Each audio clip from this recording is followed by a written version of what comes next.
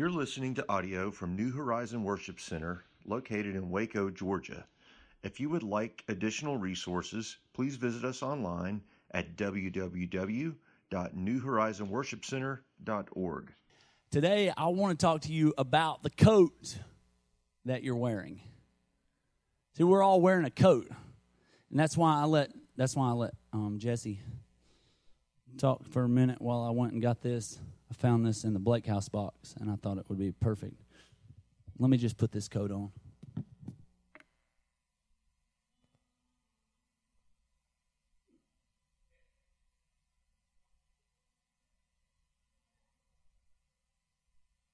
Y'all ever heard of that fat man in a little coat?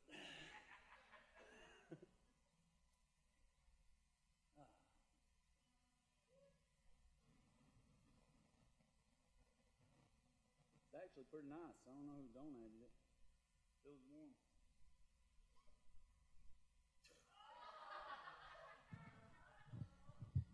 Zipper broke a little bit, and I'm sucking in. This coat doesn't fit very well. It's actually kind of restricting. I'm usually a very flexible individual. What coat are you wearing? Who made it? Did God make it? Did your mama make it? The coat, the garment, the cover. When you walk up to somebody, what do they see on you? What? Who made it? Do you hide behind it? A lot of us have coats that we wear, this persona, this thing that we put on, and we hide behind it.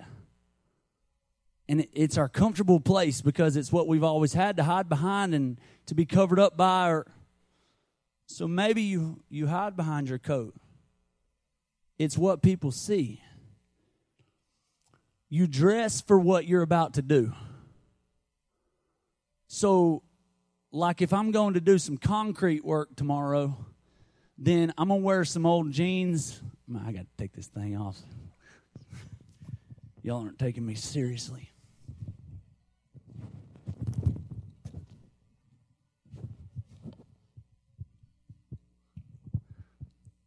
You dress for what you're going to do. So if I'm going to do some concrete work tomorrow, then I'm going to wear some old work boots that I don't mind and that are going to keep my feet dry, and I'm going to wear some old jeans, and I'm going to wear some. But if I'm going swimming tomorrow, I'm not going to wear a jacket and work boots and old jeans. It's just not going to work. I'm not going to be able to swim very good. You dress for what you're about to do. If I'm going down, speaking of the boots, I have this great pair of Justin boots that I've had for 2 or 3 years. It's the longest a pair of boots or shoes or anything have lasted me. These are great work boots, and every time I'm going to work, I wear them, and I love them, and they protect my feet, and they do their job. But I never once wore my work boots to play flag football. They wouldn't work. They're too slick on the bottom. It probably would have hurt my back. Like, I probably would have gotten injured if I went out there and tried to play football with work boots on. So you dress for what you're about to do. And so I feel like us as a church, and if you were here last week and you heard the message, and if you didn't, go back on the podcast and listen to last week's message, because I really feel like God's stirring and doing something in us as a body and as a family and as a church, and we're stepping into some new things and some bigger things, and God's calling us to live a bigger life and not be fenced in and not hide behind what we've always hid behind and not just settle. That we're supposed to go for something bigger. So starting last week and the next few weeks, if it goes how I'm thinking, because that's what God's dealing with me on and God's dealing with all of us on, I don't want to be stuck in a little coat. I want to look to the future, get a vision of where God wants us to head, and then I want to dress for that. I want to wear what's going to help me to succeed in what God's called me to. If God's calling me to go swim, I want to put on a bathing suit. I want to go swim in my work boots because that's what I was handed, or that's what I was already wearing from the last thing God called me to do. I want to dress for where I'm headed. If you don't have the right coat or the right clothes, it's going to make things harder. You know, it can make things really awkward. If you're dressed wrong, you dress wrong for the occasion. I know that commercial where the dude shows up for the football party. Pretty sure it's a beer commercial, but he shows up wearing a costume and it's not a costume party. That's just awkward. Like it's, and then I think he just ends up leaving in the commercial. It can be really awkward. You know what else? I hate being underdressed. You ever shown up somewhere and walked in and looked around and everybody else is like wearing ties and suits and dress clothes and nice clothes, and you're like in a t-shirt? You didn't get the memo? That's embarrassing. It's awkward. You can't be who you are. It's really hard to act with confidence when you're underdressed. You just feel like going and hiding somewhere. I don't want that to be my Christian life. I don't want that to be my walk with God, is feeling awkward or underdressed or out of place. Or so what coat are you wearing? Look at your coat. Who made it? And how long have you been wearing it? A lot of us put on a coat and we get comfortable and we wear that coat the rest of our life. You know what that means? You're not growing. You should be, if you're growing spiritually, now in the natural, it's okay to stop growing. You don't have to keep growing every year in the natural. But in the spirit, we've talked about this a lot in the last few weeks, that we're supposed to be progressing. We're supposed to keep growing. We're supposed to keep moving forward. Well, if I'm growing, then I'm going to need a new coat. I'm going to need something a little bit bigger. So how long have you been wearing the coat that you're wearing, and what's the pattern? You know, like a pattern that you can lay out and you cut the material and you make the coat, and what's the pattern? The pattern determines the final outcome of the product. Some of you are not happy with the outcome. You're not happy with the coat that you're wearing. It's not the coat that you planned on wearing. You thought you'd be wearing a different coat. You thought you'd be somebody else somewhere else. This isn't the coat you planned on wearing.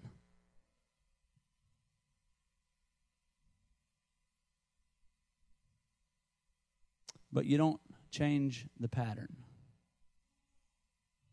You want a different coat, but you keep using the same pattern. You keep going back to the same maker. Keep getting the same coat.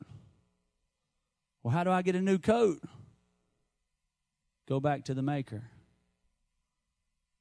Go to God. Get a vision of where you're headed and dress for that. Look at 1 Samuel 2:19. And I think we're probably going to be talking about coats for the next couple weeks, because I got too much as I was studying this week to fit it all in today, so I think I'm going to break it up. But this is a funny story.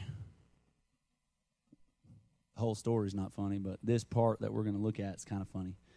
1 Samuel 2, verse 19, and I'll catch you up on the story in case you don't know what's going on in the story. But Hannah, there was a guy named Elkanah. He had two wives, Hannah and Peninnah. And Peninnah had kids, and Hannah didn't. And Peninnah was a jerk, and she made fun of Hannah for not having kids, and she laughed at her and made fun of her. And Elkanah loved Hannah even more than he loved Peninnah. And one day, every single year, they would go down to the temple to offer sacrifices and to worship God and to bring their offering to the priest. And so Hannah was there in the temple, and she was just crying out to God. She was at the altar, and she was crying out saying, God, why? Why won't you give me a son? Why won't you give me a child? All I want is a son. That's what I want. And she's crying out. And she must have been going a little crazy at the altar, because the Bible tells us, if you go read the whole story, that the priest saw her and said, oh, she must be drunk. That's how her prayer was looking like. He thought she'd been drinking. And so he goes over to her and he tells her, like, hey, you need to lay off the wine. And she said, I haven't been drinking. I'm full of sorrow. I'm crying out to God because he hasn't given me what I want. I'm crying out for a son. And the man of God said, oh, well, then God give you a son. You'll have one. What you've been crying out for, you can have it. Go your way. So she got up, washed off her face, and she was happy. And 9 months later, she had a son. Now, we know that her son was Samuel, and he was maybe the most powerful prophet in Israel's history. You could argue that he was. And he's the one that anointed David, and he's the one that anointed Saul, and he did all kinds of things, and he was this awesome powerhouse for God's people. Her son was, Samuel was. And what she had said was, God, if you'll give me a son, I'll give him back to you. And I will never let him cut his hair. He'll be a Nazirite. He'll have his long hair growing out like Samson, and I'll never let him cut his hair, and I'll give him to you. So God gave her a son. And as soon as he was old enough to wean and start eating food, she took him to the priest and gave her son that God gave her. She gave him to the priest, gave him to God, let him live at the church. So, if any of you have any sons, you go, wait a minute, now I'm thinking of some of y'all's sons. Some of you might want to give them to the church. No, just kidding. Can you imagine taking your son and going to a church service and going to worship and bring your sacrifice and then leaving your son there? Giving him to God? That's what she did. And so that's where we're going to kind of jump in the story. She was a promise keeper. She did what she said she was going to do. And verse 18 says, but Samuel ministered before the Lord, being a child, girded with a linen ephod. Only the priest wore a linen ephod. So he was a little kid, and they already put him in a linen ephod. They put him in that's a great call. That was probably the highest call there was back then from God. Verse 19, moreover, his mother made him a little coat. She made him a little coat and brought it to him from year to year when she came up with her husband to offer the yearly sacrifice. So every single year his mom came, she brought him another coat.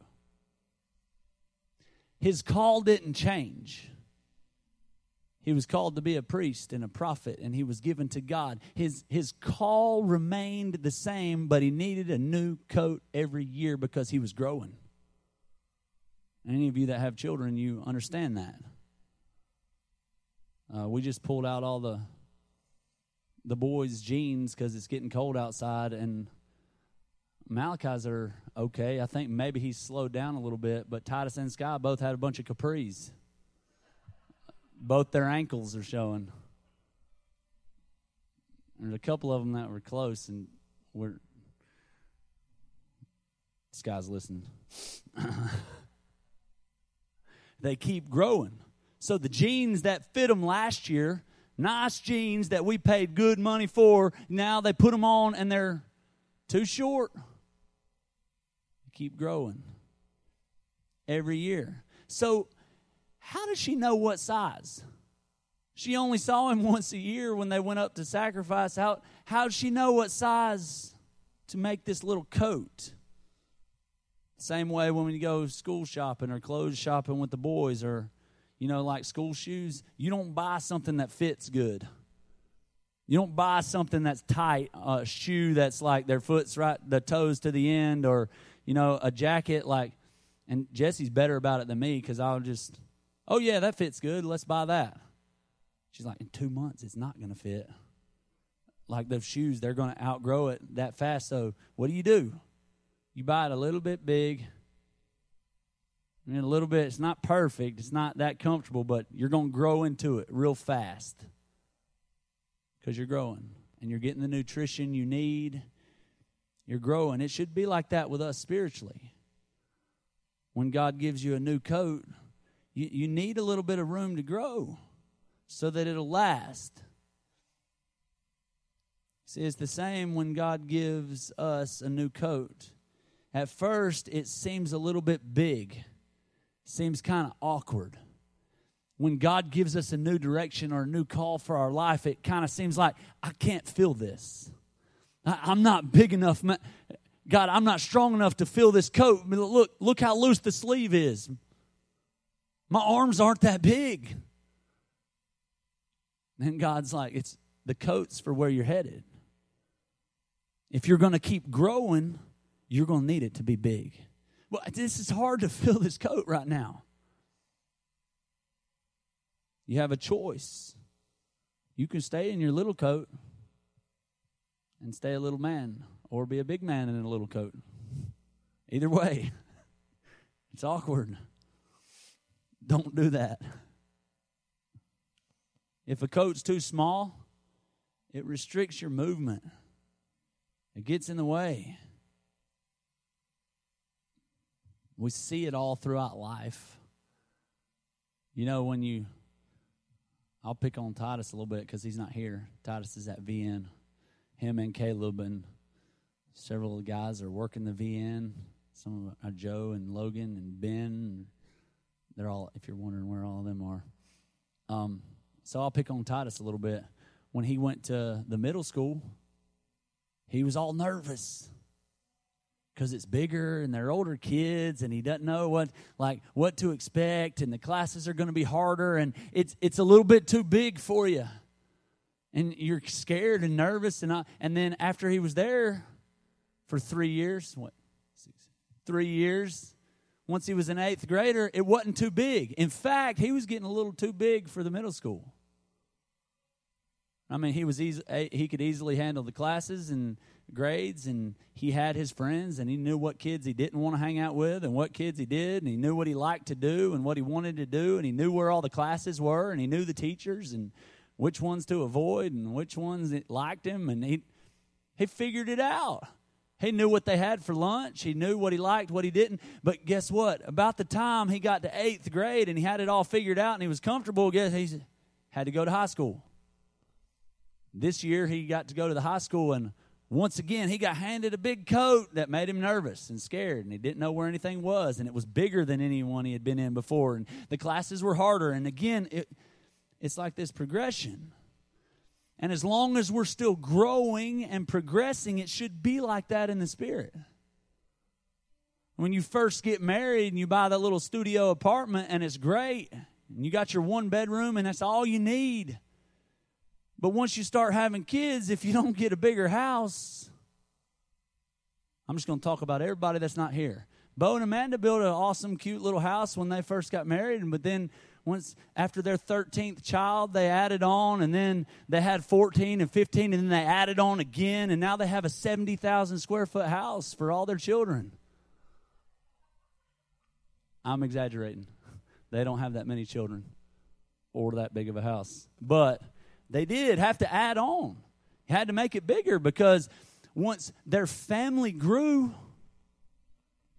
you have to make room for the family. You have to keep on, or you're restricted. It's tight. And as we grow as a church, and as our vision grows, and as our world grows and gets bigger and bigger, and if we're called to be a family and we sit around and pray, God, grow the church. Well, if the church grows, that means your family grows. That means you're going to have to be bigger. You're going to have to wear a bigger coat. It's going to be a little more cramped. You're not going to get your own bedroom. You're going to have 2 bunk beds in there. Oh, well, I don't want that. I had to park out there in the gravel last week. Well, And then stop praying the church will grow and wear the same coat from now on. And we'll bury you when you're 87 years old and say he wore the same coat for the last 40 years. He never grew spiritually, but it was good, but it wasn't God. It was good, but it wasn't great. I want to live a God-sized life, bigger than average. More, I want to touch the world, not just good. You know, if you try to carry a God-sized dream with human strength, you'll get a spiritual hernia. Think about that.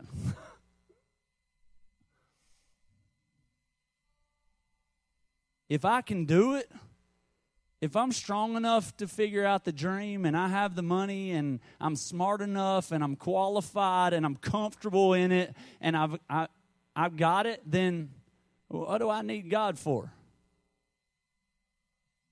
And it might even be a good dream or a good plan or a good life. But it's not God-sized if I can carry it by myself. It's just not big enough. The world of the generous gets larger and larger and larger, Scripture tells us, and the world of the stingy gets smaller and smaller. Your tunnel vision, all you think about is you. Your little bit. Love gives. We saw that last week.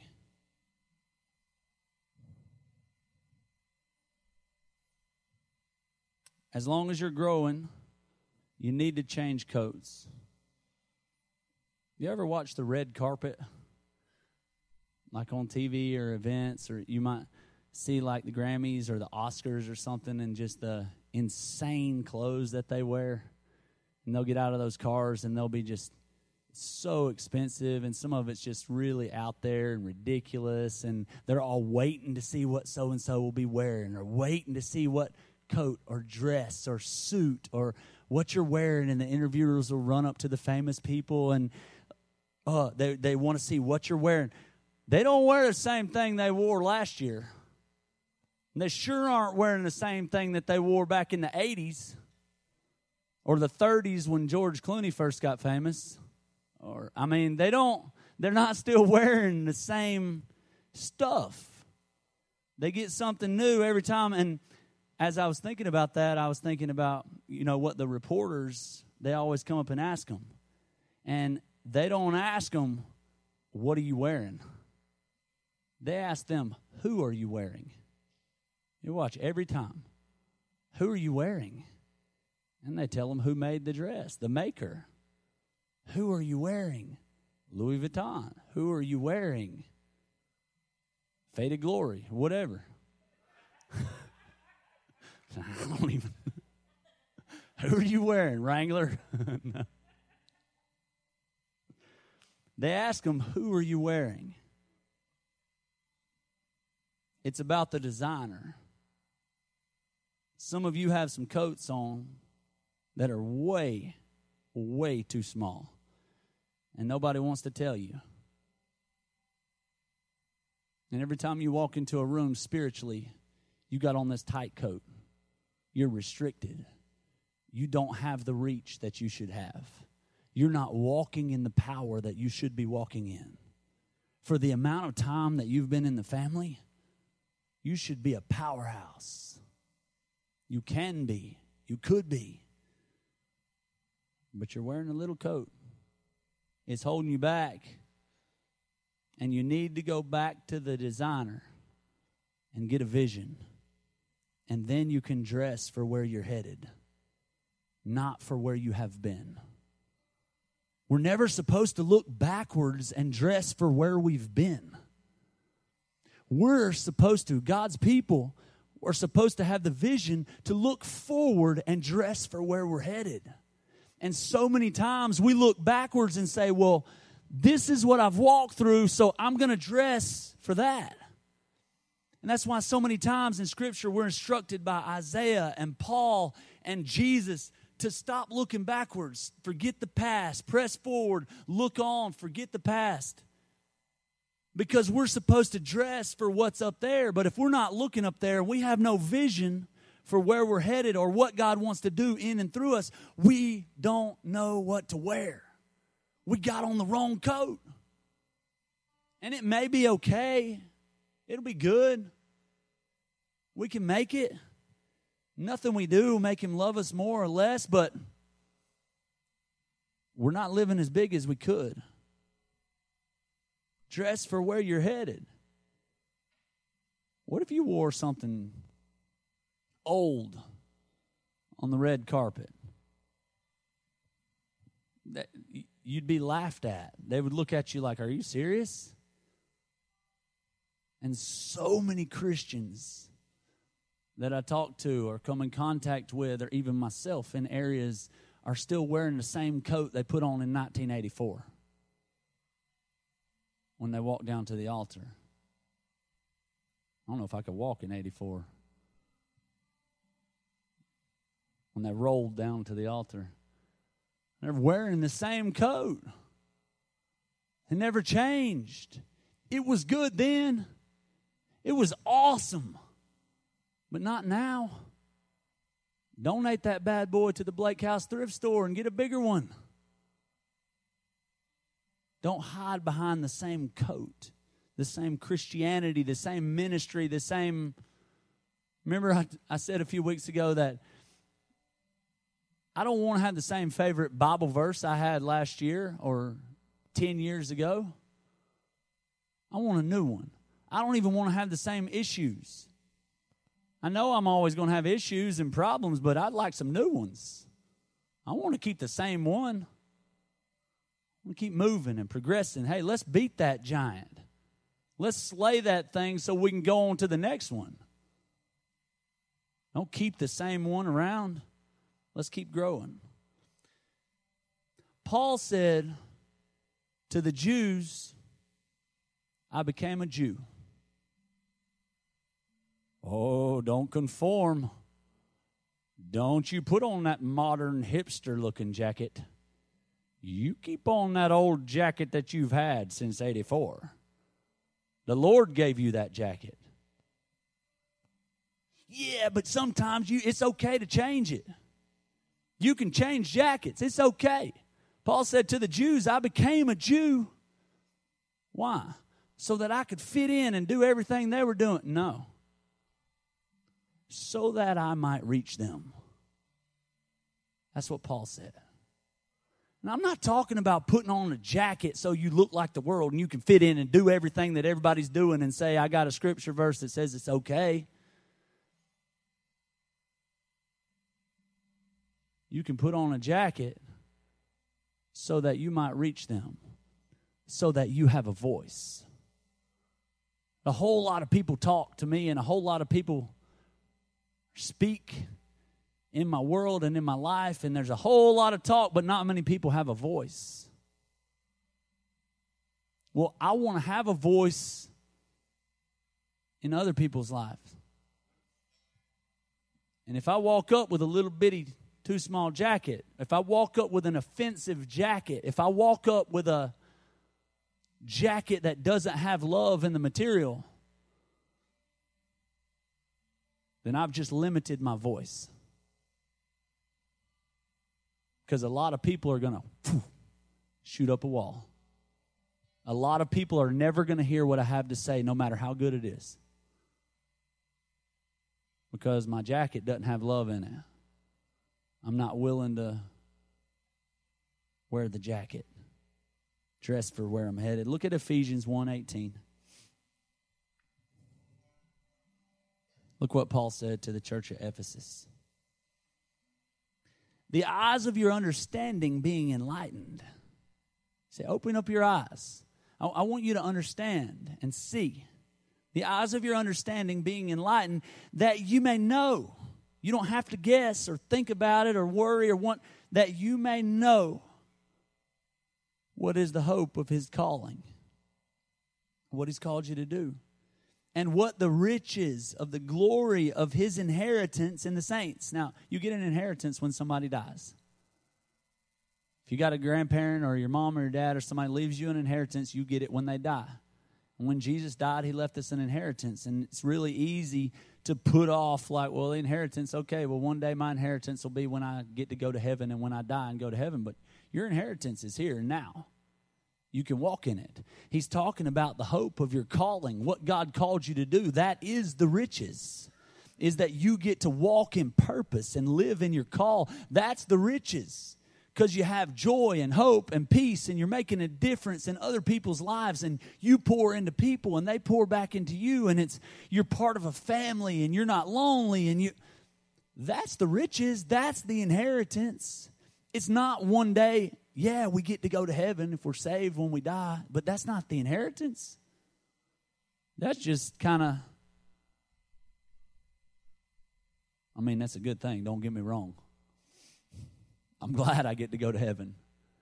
But I'm saying don't forfeit life. Don't forfeit what's going on now. Looking to one day when I die, I'll get to go to heaven because God loves me, so I'm going to settle for this little coat.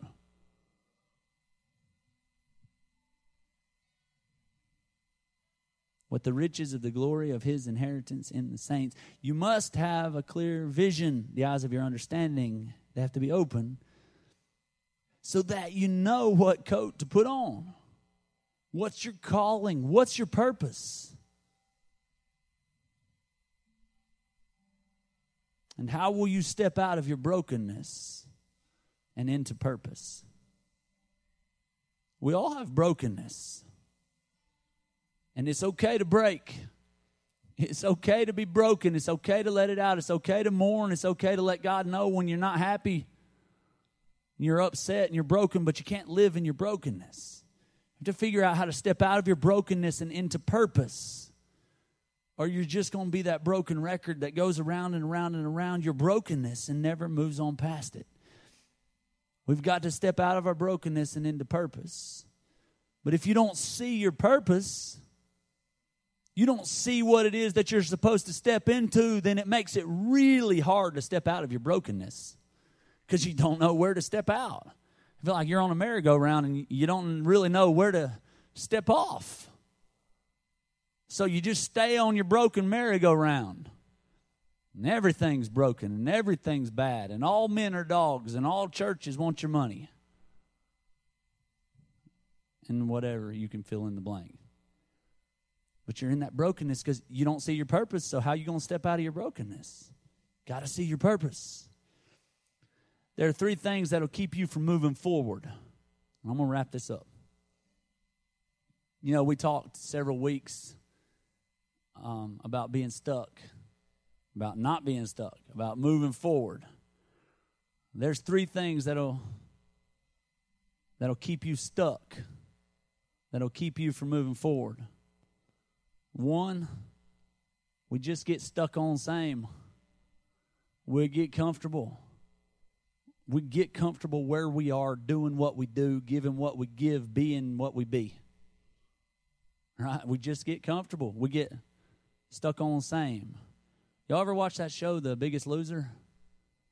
Ever watch that TV show? It's pretty interesting. They compete and they work out hard and they eat right and they diet, and then they come to the weigh-ins and they'll step up on the scale and you're cheering for them and you want to see transformation. You want to see life change. You want to see that the guy or the girl that you're rooting for, she's lost a bunch of weight, and we're like, yeah, we love it. We love to see change in other people. Love it. Love to see somebody else growing and touching the world. I love to see Pastor Bruce making such a big impact on the city of Atlanta, but what am I doing?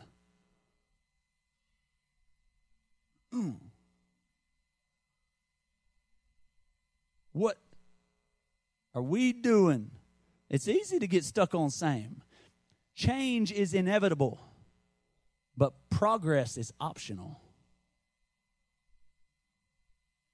It's up to you. I want to progress. I want to grow. And when you grow, you need new clothes. Remember the Hulk? When he changes from the little nerdy guy into the Hulk, he needs some clothes. Them little clothes don't work anymore.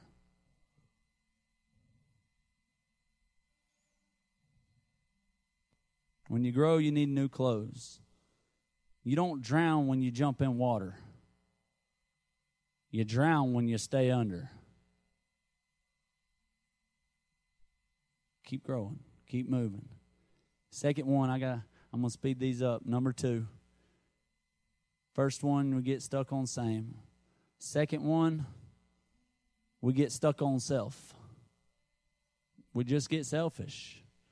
And like that scripture I referenced a few minutes ago, the world of the stingy gets smaller and smaller, and it's our human nature. We're born selfish. When we're little babies, we don't care about our mom or our dad. We care about us. When we want to eat, we're going to scream till we eat. We want our diaper changed. We don't care if dad has to get up at 3 a.m. and go to work. We're born selfish. So that's our natural human nature, is to just be selfish and focus on us. And not care about anybody else. And why should I give money in the offering? Or why should I show up to a work day and help out? Or why should I give my time to help out in the nursery? Or why should I go feed homeless people? Or why should I be generous with what I have? Because I need it for me, and I need it for me. We get stuck on self. And you can live the rest of your life selfish. And you can be stuck on self broke, and you can be stuck on self rich, and you can be stuck on, but it's where's your focus? You get stuck. Third one, stuck on scared. We know we need to step out. We know we need to grow, but we're just scared.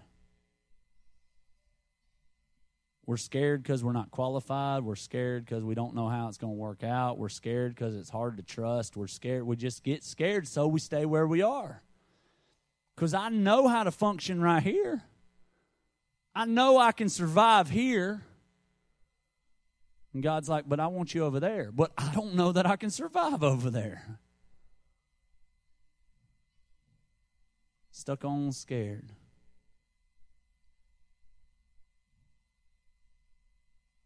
Matthew 22:14 says, many are called and few are chosen.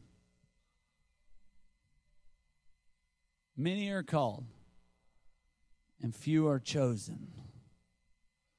See, the call goes out to everybody, but few will rise to the call.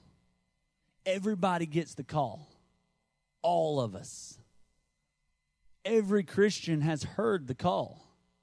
But that doesn't mean they will rise to the occasion. That doesn't mean they'll live big. That don't mean they're going to change codes. Yeah, they'll go to heaven one day, but most will not. Few are chosen. Most will not rise. Few people will continue to grow. They'll stop somewhere along the way. Few people will change codes. Few people will ever walk in purpose. Will make a difference in the world. Most get stuck on same, self, or scared, or all three. Look at Matthew 9:1. Look at Jesus. I'm going to just jump around a little bit here, but Jesus' ministry is really just getting going at this point, and he's starting to do miracles, and he's gathering his crew, his boys, disciples, and he's not going to the cemetery to get them. He's not going to the seminary to get them or to the religious leaders that train. He's going down by the sea and getting fishermen, and he's getting tax collectors, and just going around and getting his crew, his family, because we're called to be connected. Even Jesus needed a small group. So Jesus is like doing miracles and getting famous and adding people to his group, the people that he needed. And chapter 9, verse 1 says, and he entered into a ship, and he passed over, and he came into his own city. He came back home, back to his hometown, and behold, they brought to him a man sick of the palsy, lying on a bed. And Jesus, seeing their faith, said unto the sick of palsy, Son, be of good cheer, thy sins be forgiven thee. Jesus looked past the palsy. They're all standing around. Jesus tells the guy with palsy, like, hey, your sins are forgiven. And the religious people, the self-righteous people in the room, rather than receiving Jesus, they're sitting there thinking in their mind, this is blasphemy. And then Jesus called them out. Why are you sitting there thinking evil in your hearts? How'd you? That should be enough right there. They said, wait a minute, maybe he is the son. Maybe there's something to this. How do you know what I was thinking? Why do you think evil in your hearts? For whether is easier, Jesus said, which one's easier? To say thy sins be forgiven thee, or to say arise and walk? But that ye may know that the Son of Man hath power on earth to forgive sins. Then saith he to the sick of palsy, arise, get up, take up thy bed, and go into thine house. And he arose, and he departed to his house. But when the multitude saw it, they marveled, and they glorified God, which had given such power unto men. Multitudes gathered. They marveled. They were pumped. They were excited. Somebody just got healed. This was awesome. Then Jesus just told the religious people. And so Jesus could have just started a church right there and kept on that jacket and lived right there, and it would have been good. But Jesus kept on moving. He didn't stop. He kept moving forward. In Christianity, and as we walk in our purpose, we must keep moving forward. Isaiah 43, the prophet Isaiah is prophesying to God's people, and he's telling them, forget about what's happened. Don't keep going over old history. Be alert. Be present. Why? He said, because I'm about to do a brand new thing. Don't you see it? Can you perceive it? It's hard to see when you're looking backwards. Really hard to see what God's trying to show you when you're looking behind you. Ephesians 6 tells us to put on the full armor of God. You go read Ephesians 6 and read the armor of God, and you'll notice one thing. There's no piece of armor to cover your back. Nothing.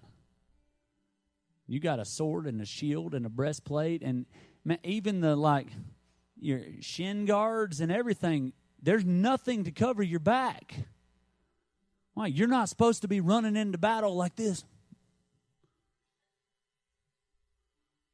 In fact, if your enemy ever sees your back, either you're dead or you're running. You've given up. It's over. We're not instructed. We've never been instructed to run, to quit, to give up, or to look backwards at the past. Because if I'm trying to go into my future, but I keep looking back at my past, it's not going to turn out good for me.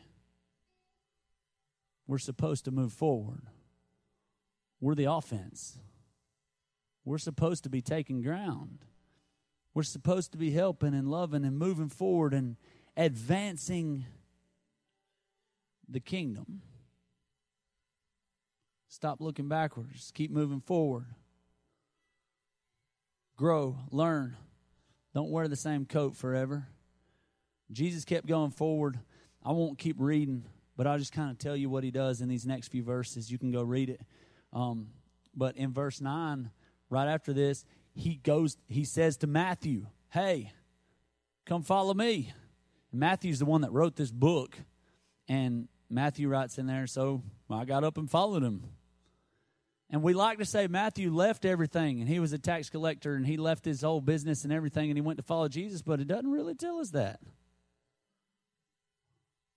We might have kept collecting taxes. Perfect timing. It's my off season. Tax season's over, so I'll follow Jesus. We don't know. But he calls Matthew, and Matthew ended up being a vital part of the team, and that wrote one of the 4 books of the gospel. So Matthew was with him. He was adding to the team, but he didn't stop with Matthew. He keeps going. Next he goes, remember the guy came to him and said, my daughter's dead. My daughter's sick and dying. And it's the one that Jesus said, no, she's not. She's just asleep.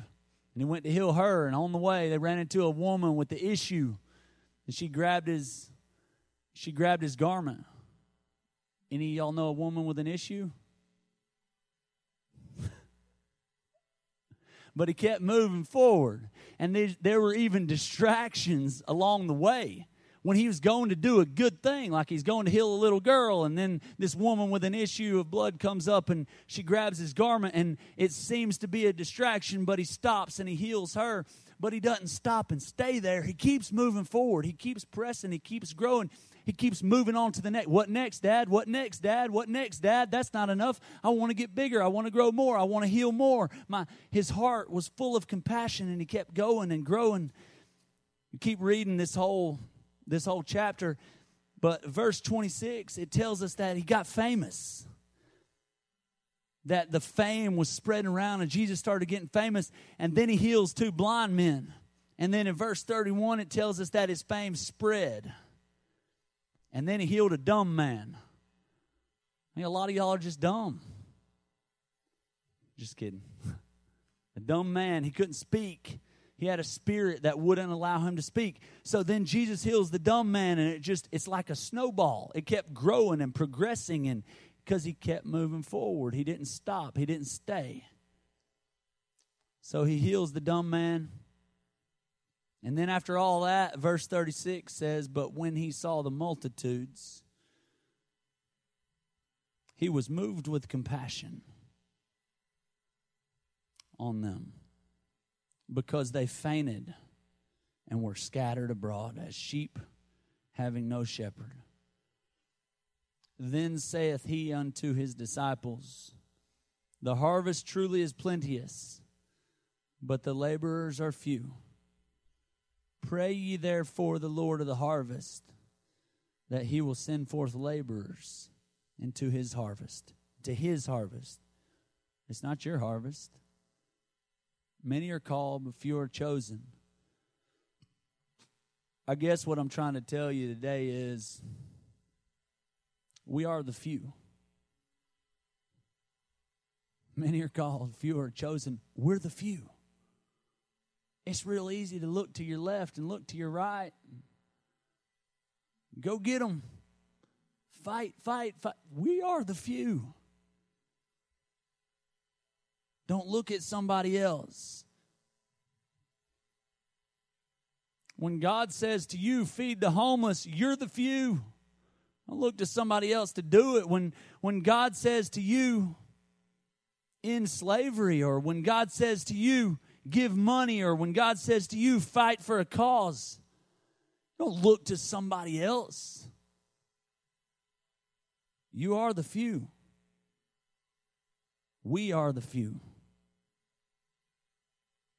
Matthew 9:36, the same verse that I just read you, or those same 3 verses, the Message Bible words it like this. Then Jesus made a circuit of all the towns and villages. He taught in their meeting places, and he reported kingdom news, and he healed their diseased bodies and healed their bruised and hurt lives.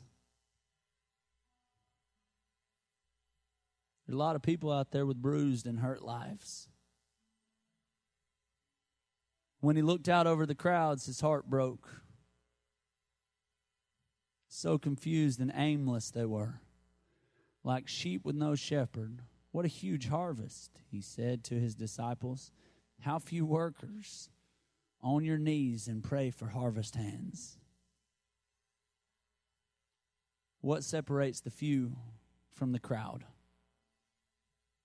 3 things separate the few from the crowd, and we're done. Do you know your vision? Do you know your purpose? Do you have a vision for the future? Not saying it can't change,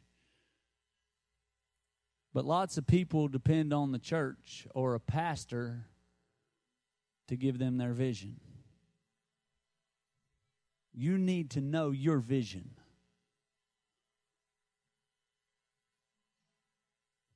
And it will connect with mine. Because we're family. We're in the same body. If God gives you a vision and God gives me a vision and your vision doesn't connect with mine, then you're probably in the wrong family. Or one of us has missed it. Your vision for your life will connect. But you can't look for me to fulfill what God said to you. A lot of people get a vision from God, and then they come tell me about it, and then they get offended. And in fact, several have quit the church because I didn't fulfill what God said to them. I didn't make what God said to them happen. And I can think of several specifically that this happened with. God gave them a vision and a plan, and I believe God told them that. But me, as their pastor, didn't make that happen or wasn't called to make that happen, and they got upset. I can't fulfill the vision of everybody. I'm not supposed to. And neither can you. But we can all get our vision, and as a family and as a body, it will connect. And it'll make each other stronger, and it will help each other fulfill their vision and walk in their call. And some of us are called to give time, and some of us are called to give money, and some of us are called to give wisdom, and we're all called to give parts. And we all have things that we can give. But do you know your vision? If you're counting on me, I'm going to let you down. Go ahead and tell you that. Number 2, do you know your place? You know you're over people, you're leading people, but you've got to be under people too. You've got to allow people to speak into your life. You've got to be giving and receiving. Pastor Bruce tells me that a good question to ask yourself often is, who is drinking from my well? Who's receiving from me, and whose well am I drinking from? Because I want a good flow. That river, that water that's inside of me, I need to be receiving from people, but I also need to be pouring out. And either way, if I'm just receiving and never pouring out, that's a problem. And if I'm just pouring out and never receiving, then I'm going to run dry. So do you know your place? Do you fit? Do you know how to be under people? Do you know how to lead and follow? Do you know that you matter? Do you know that your part counts? Because it does. But if you don't know that or believe that, you're going to get stuck. You're not going to be one of the few. If you don't think that what you do matters, if you don't think that you're a vital part of the family, then you won't give. You won't put forth effort because you think it doesn't matter. You think they're okay without me. They don't. Your part counts. There was a COO of one of the largest companies in the U.S. He had 450,000 employees under him, and in his company. And he says that there are 2 reasons that people quit or walk away from the company. And he's boiled it down, and he's done workshops and seminars, and after having 450,000 people working for him, I guess he knows a little something about it. He says, number 1 reason that people quit or walk away from the company or the vision is they don't know the vision. They don't know the why. Like, what are we doing? Why are we doing this? Where are we headed? That's one. And the second reason is they don't know or see their place in it. Like, what's my part? Am I even needed? Am I even appreciated? What's my part?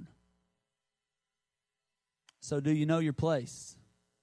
You know your vision? Do you know your place? The third and last one, we'll close. Do you know who you are? Who are you in the vision? Did you know the best that you can be is you? It's the best that you can be. You don't need to try to be somebody else. You don't need to try to be me, please. Because you can't be a good Dusty. I'm better than you at being Dusty. But you're better than me at being you. I can't be Tristan. He's better than me. He's been Tristan for a long time. God gave you giftings and abilities and a place in the family, and by knowing that you belong and that you have a place, you be you. Don't try to be somebody else. God's placed passions inside your heart, that your purpose, your call, your vision, and it connects with the vision of the house, and be you. Don't try to fit what somebody else thinks you should be.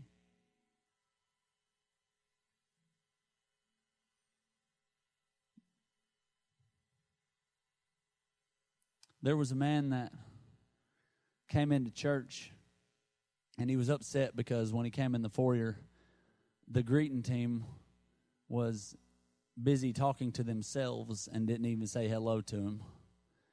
And he didn't get offered a cup of coffee. And then he went in the bathroom to use the bathroom, and he went to go dry his hands, and the paper towel thing was out. And so he just air dried his hands and dried them on his pants and got aggravated.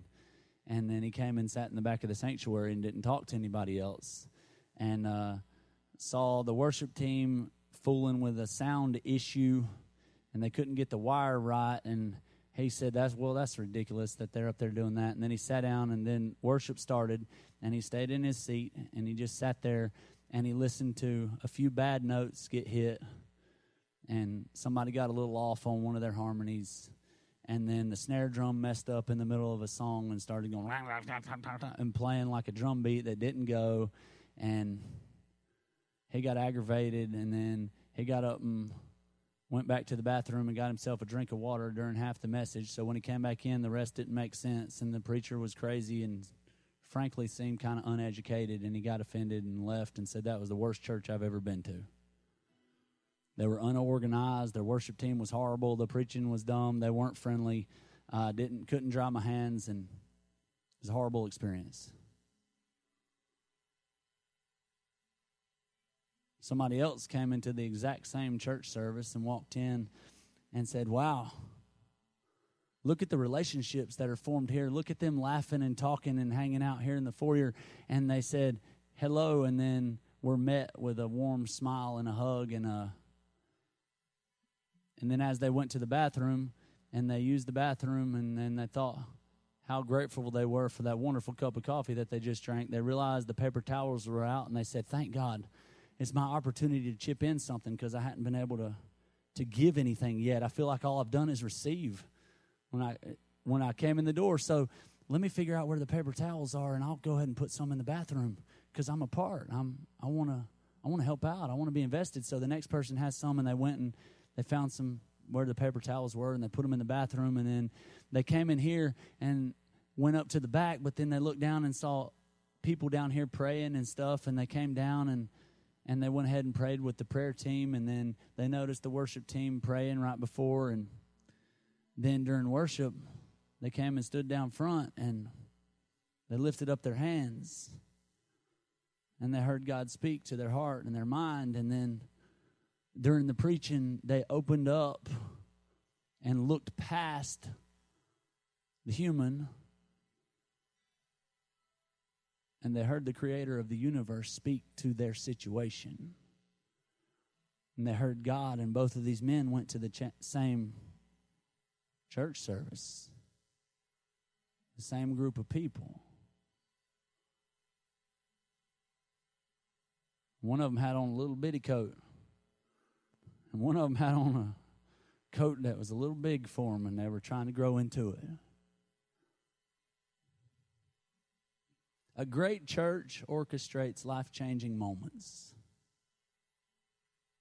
And a great church recognizes that we get the win. Not me. We. The few. The family. The team. Impossible is just a big word thrown around by small-minded men who find it easier to live in a world created for them rather than explore their ability to change it. I don't want to be that little man wearing a little jacket. Let's pray.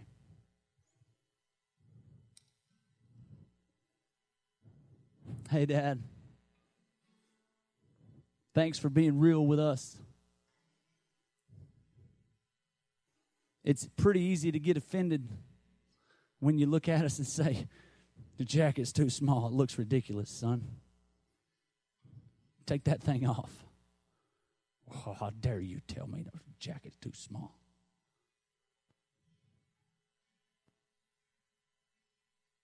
Dad, we received the word. Say, you know what? You're right. This is too small. I mean, how am I going to swim with this thing on? You've called me to something different. So, God, those of us that have been stuck looking at the past, help us to turn around, to get a clear vision of where we're headed so that we can dress for where you want us to go. God, help us to open up and live a generous, expansive, big life. We don't want to live small. We want to be all that you've called us to be. We want to be world changers. We want to make an impact on your kingdom. We want to be the best fathers and mothers and aunts and uncles and grandparents, and to not just our natural family, but the spiritual family that you've placed us in. We want to be such a clear picture of you to the world that there's no mistake. And let love be woven into every stitch of our jacket. Let love lead, as you are love. We love you, God. Thanks for loving us. Thank you for speaking to us. In Jesus' name, amen.